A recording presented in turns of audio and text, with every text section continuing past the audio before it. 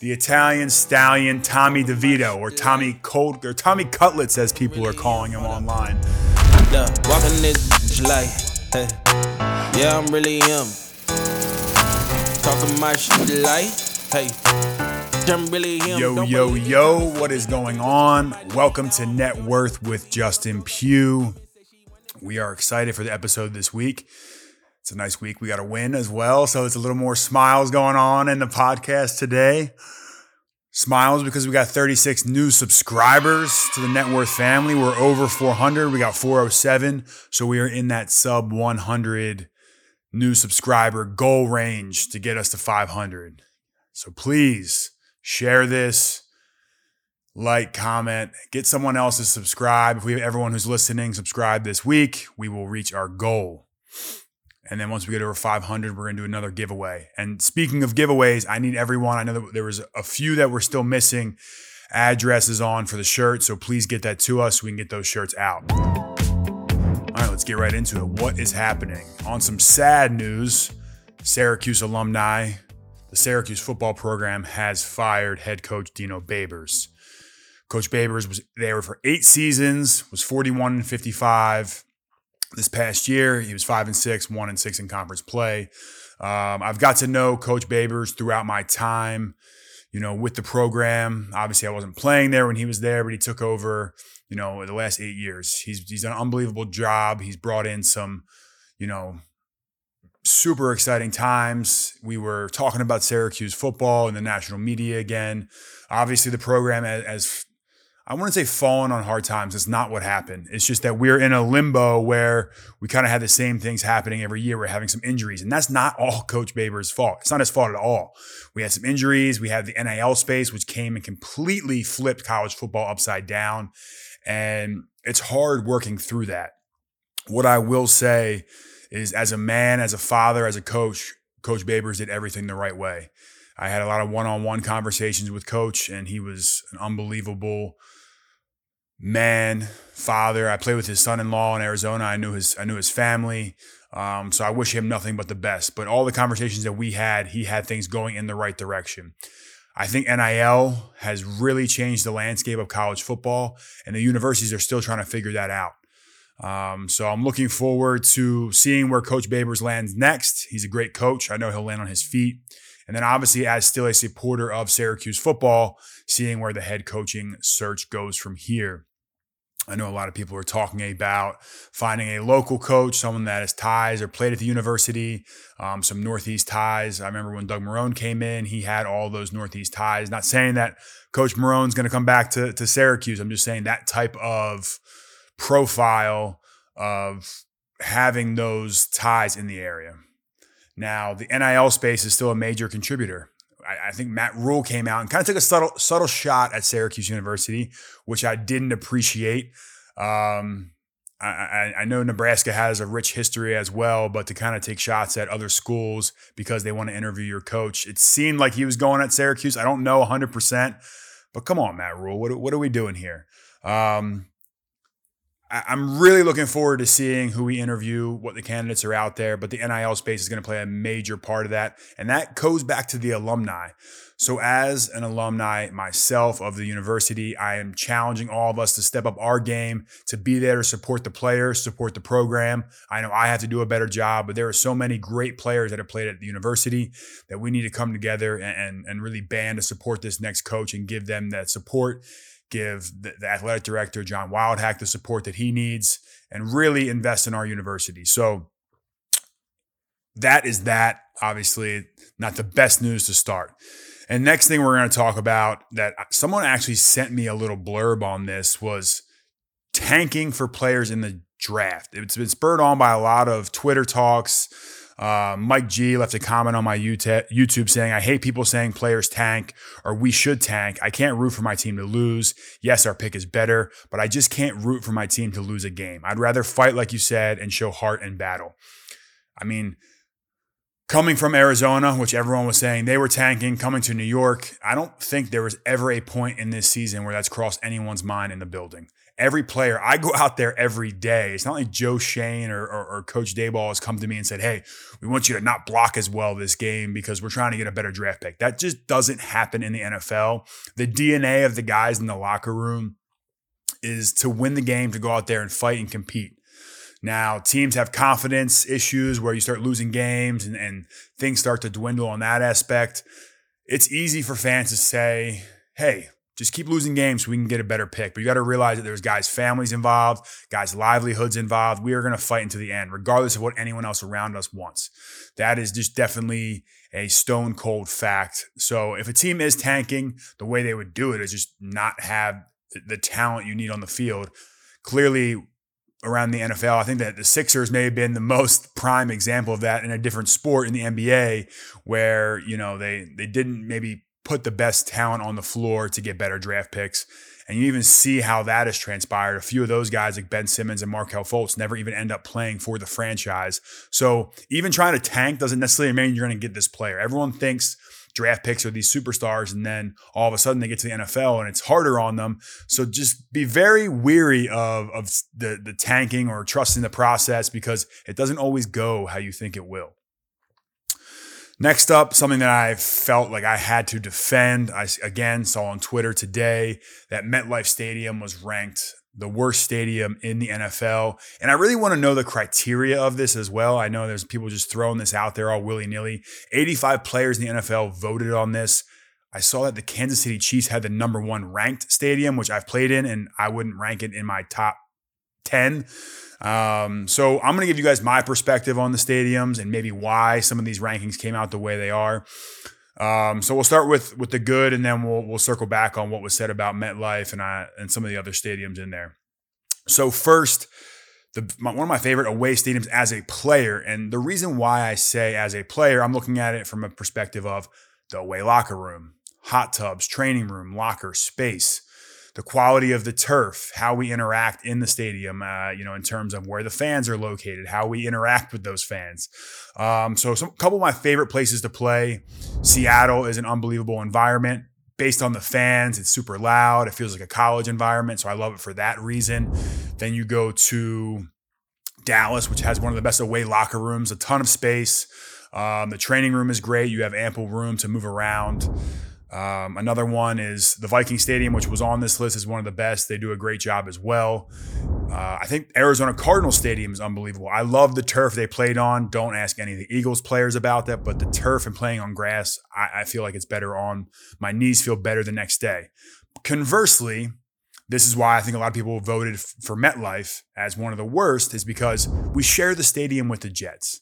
We have to be able to manipulate the stadium to be Jets one week, Giants the next week. There was a few people that got injured at MetLife Stadium a few years ago, and I feel like that has lingered in the minds of athletes, and we're creatures of habit. If we hear someone say it, for whatever reason, we'll just say the same thing. We just repeat the exact same thing because we heard another veteran player say it in the locker room. I know a lot of people are huge proponents of getting grass turf in all of the fields. Obviously, I want the safest turf possible for players, but I just don't know if it makes sense in some of these places like in New York or New England, where it's super cold, the weather's inclement, to have the turf. I know Philadelphia deals with it and it gets beat up throughout the year. I don't know the safety remedies for that. So maybe we get David Bakhtiari on here to talk about the field turf.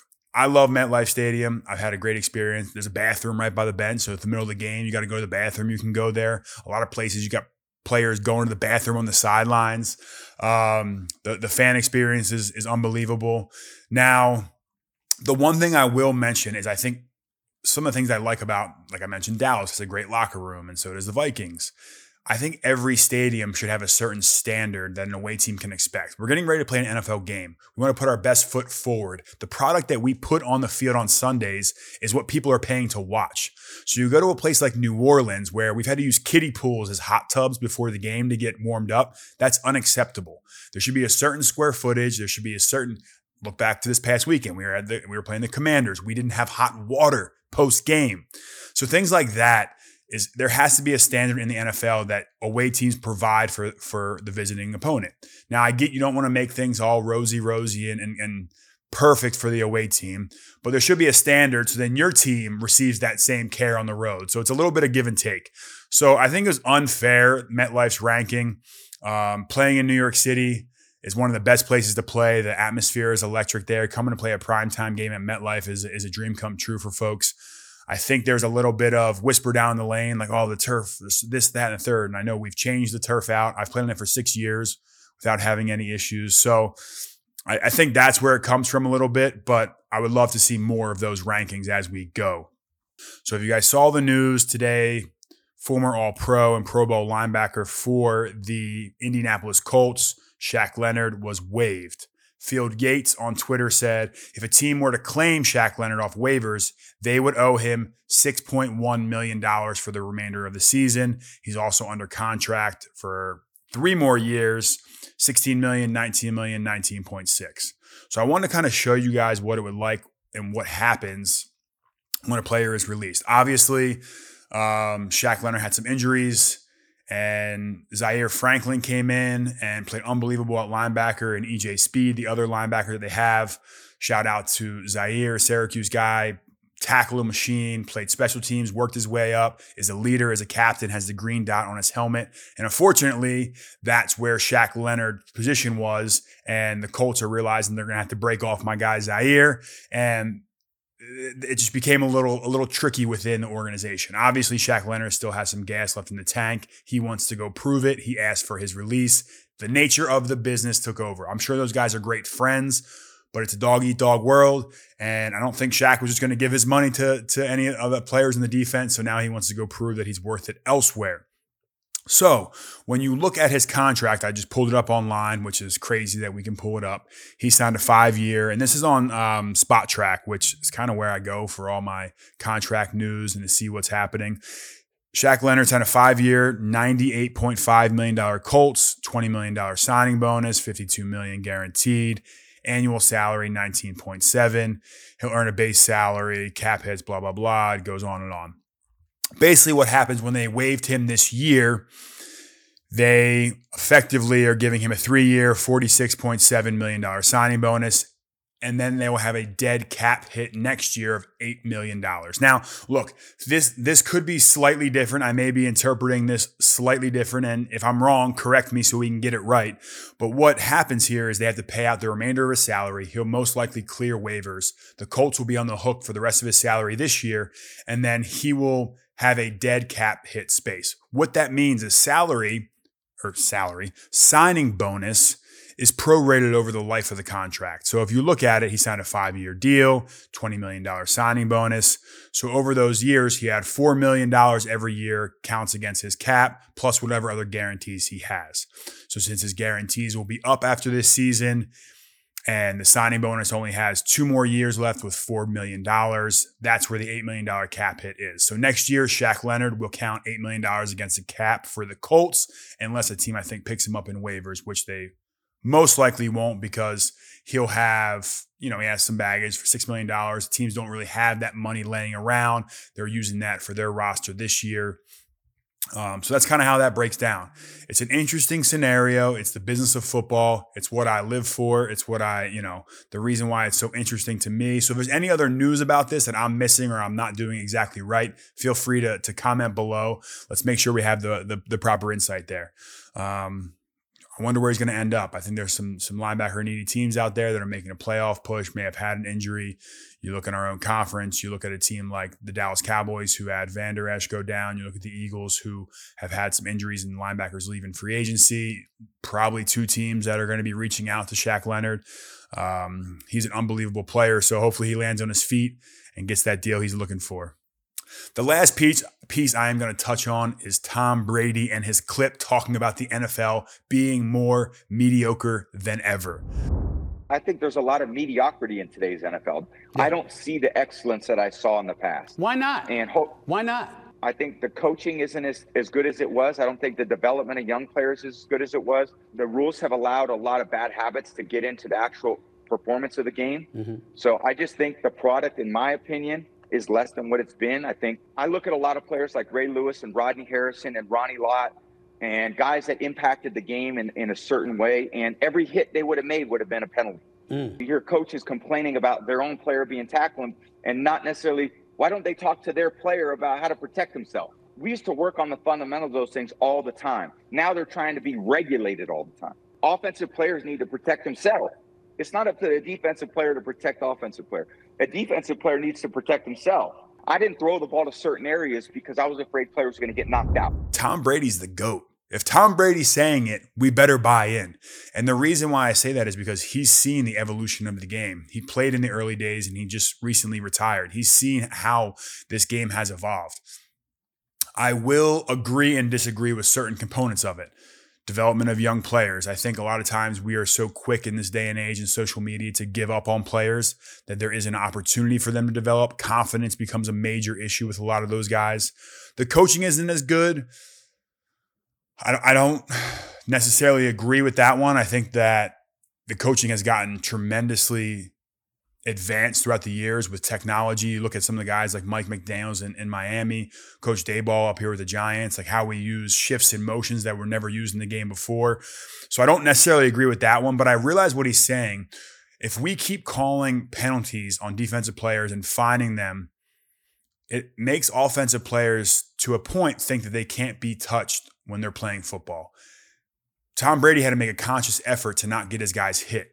If you can just throw a ball across the middle and a guy like a Ray Lewis can't hit you, what does that do to the game? So I think we have to be very cautious as we go forward with the NFL. It is the most popular sport in North America, in the U.S., North America, sorry if that's not 100% accurate.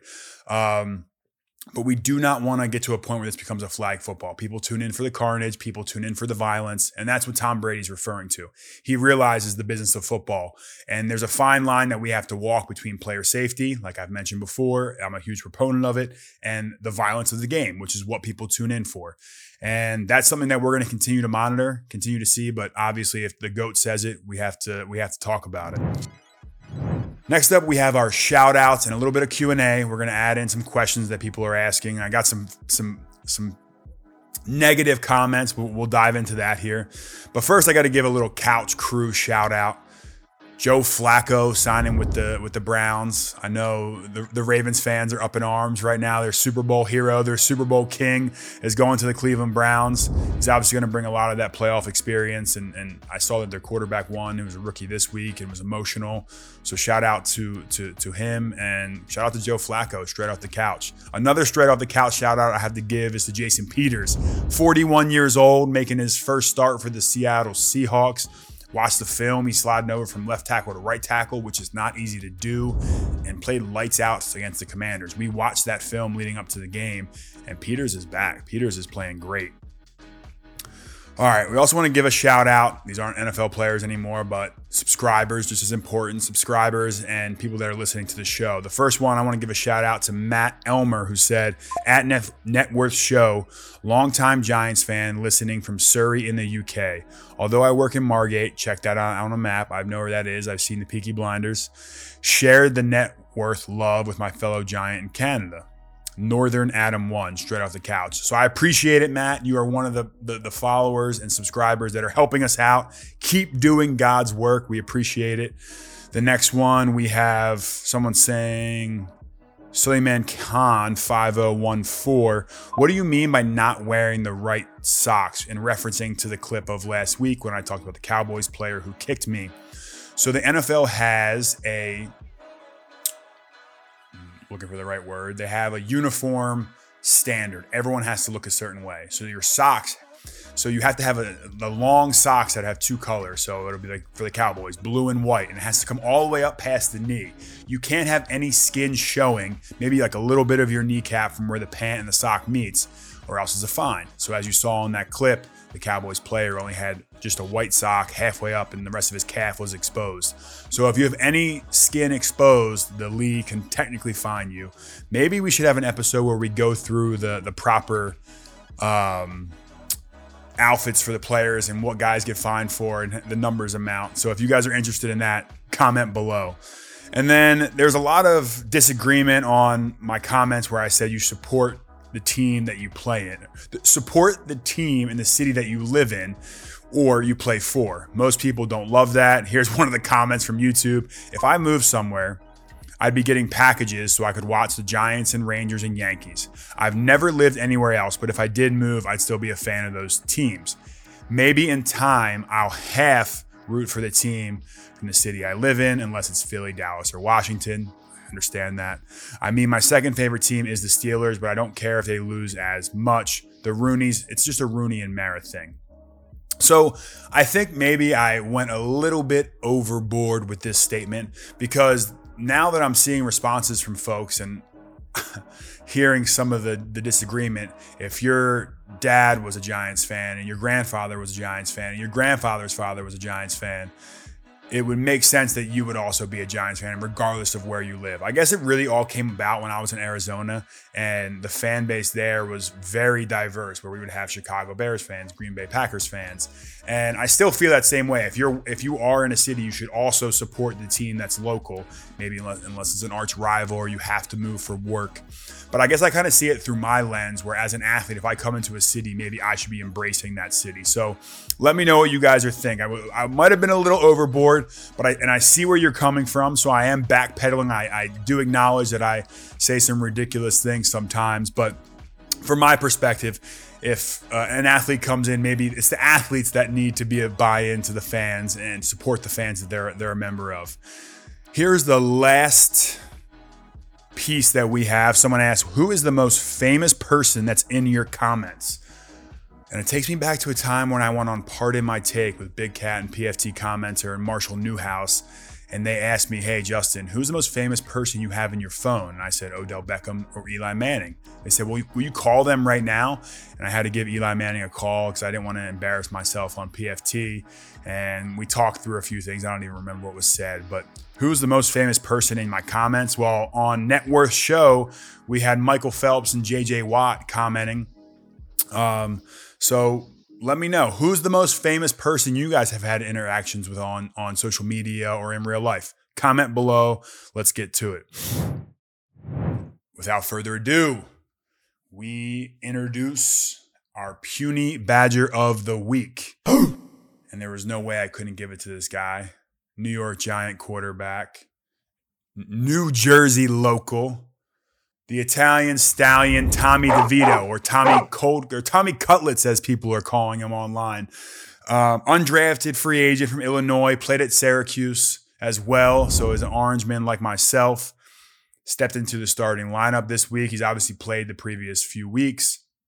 He lives at home. His mom makes his bed. He gets all the chicken cutlets he could ever ask for at home.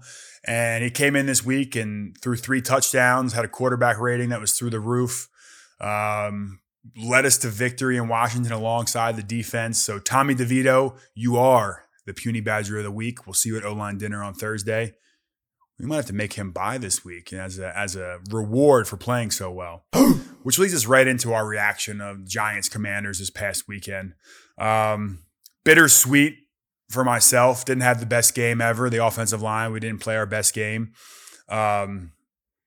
We won the game, which is unbelievable. We've beaten the Commanders the last 2 times we've played. And to get a little vitamin win the game, like Coach Dayball tells us all the time, feels good. Morale has risen. Our defense had 6 turnovers, including special teams. They carried the team. We could have done a whole lot better. And I'm just going to focus on myself primarily. Started the game, had a bad play against Jonathan Allen, who is an unbelievable player in his own right. And it was a boom or bust type of game. We were hitting home run plays, 20 yards, shot plays down the field, or we were having negative runs and sacks. What we have to do is continue to have those explosive plays, but limit the negatives. It seems obvious. And as an offensive line, we have to do a better job of communicating. What I will say is, you don't always have a great day at the office. Those guys are getting paid across the ball from you as well. They did their job on Sunday, the Commanders' defensive line.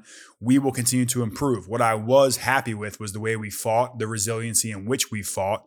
I told you guys I was going to get beat at some point during the season, and I have throughout the year. But it's how you respond from that adversity. And we kept fighting. We kept grinding. We hit some runs in the second half that we weren't able to. We just kept getting behind the chains in the first half. And we found a way to win, and that is all that matters. No one will ask how we got the win 2-3 years down the road. They will just see that we won the game, and that is all that matters. Which The morale will carry us into this week. Week 12, we are playing the Patriots at home. Looking forward to get back in MetLife Stadium. We've been away for the last 3 weeks. I don't know if you guys see. I'm constantly turning around on the away game so we can do the silent cadence. Looking forward to being at home and using the traditional cadence and having our fans there to support us. The Patriots are a great team. We're diving into them today. It's, obviously they're not having the year they're looking for either. And Belichick is one of the best coaches in the NFL. They always have a great defense. We are going to have our work cut out for us. They'll have some type of game plan, pressures and things of that nature installed. They had a bye week to prepare for us. So we are gearing up for a battle on Sunday at MetLife. So be there, be loud. I'm excited. My wife's coming to town this week, so she'll be at the game. So hopefully she brings that good luck. All right, lastly, let's just wrap this thing up, put a nice little bow on it, send you guys about your way to enjoy your Wednesday. We're almost at 500 subscribers. This is a big week. We only need 94 more people. If everyone who watches this episode shares it, this exact episode, shares this one right here with a friend, gets them to subscribe, we are golden. We'll hit our goal. I won't talk about it again until we get to our next goal. So help me out there. Go subscribe, do whatever it takes, be a part of the Net Worth Army, get this thing done. I'll leave you with this. Be nice to everyone out there. Treat everyone how you want to be treated. It goes a long way. Smile, hold a door, say thank you. Do something to impact someone's life in a positive manner. I appreciate you guys tuning into Net Worth. It was an unbelievable episode today, and we will see you next week. I'm really him. Don't believe me? Come and see me. Got 3 wishes from my genie. Now I'm on your local TV. Y'all on tour. Got demons. Say she wanna come and see me when I'm in a local city. I'm like, pause though. Please step aside so they can see me. And I walk up in this light. Yeah, I'm really him. Talking my shit like I'm really him on God. Walk up in this light. Yeah, I'm really him.